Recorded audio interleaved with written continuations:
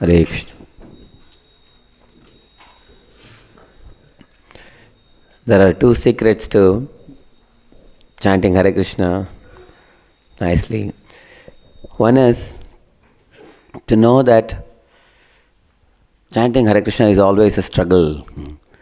One has to always be endeavoring to chant the holy names offensively, and there is no shortcut.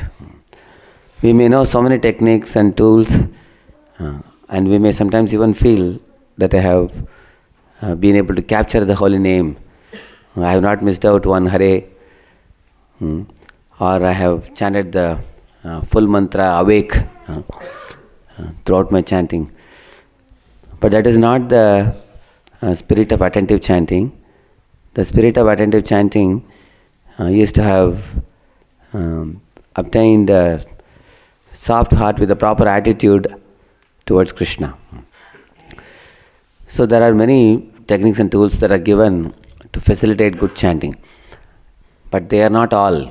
As Lord Krishna himself, while speaking to Narada, boy, he told him that mechanical meditative process cannot attract me or capture me.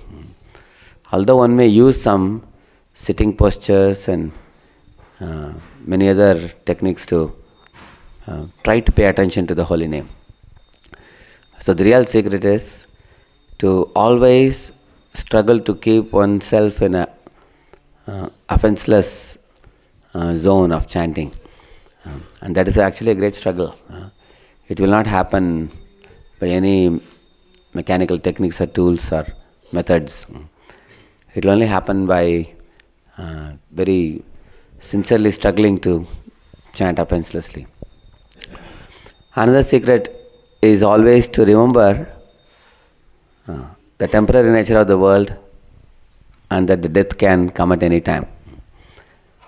In the early days in ISKCON, devotees used to have a picture of a skeleton like we put the danger sign, and they would write a slogan, chant while you can, which is the same slogan what Kulashekara prayed, where he is saying, my dear Lord, my mind and senses are now fresh, that I am in youth. So let my mind completely become absorbed in reciting your names, form and glory and everything. And please take my life away, he says. Let me completely remembering you. Let me leave my body. Krishna tvadiya pada pankaja panjarantam adyaiva me vishatu manasa rajahamsa prana prayana samaye kavavata pittaihi kantavarodhana vidau smaranam kutaste. So he's asking, how can I remember you at the time of death when the body will be in shambles? It's difficult for me to remember you at that time. So when I am here and healthy now, take me away, he says. So we have to know when we are healthy to chant the holy name may be easy. But at the time of death to remember Krishna and chant the holy name is not very easy. So to remember that death can come at any time, because we are living in a world of death, material world. And that will actually immediately, at least during the time of chanting, can wind up the material life altogether.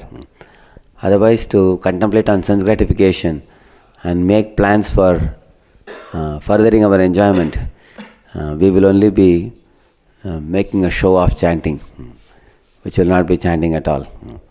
In order to be present in the presence of the divine couple Radha and Krishna and chant for them and invite them to come and reside in our heart, that is only possible when one always knows that the material body is perishable and the death is inevitable, and I, the soul, has eternal connection with Krishna. I will not die, Krishna will not die, and our eternal loving sweet relationship will not die. That's the only reality.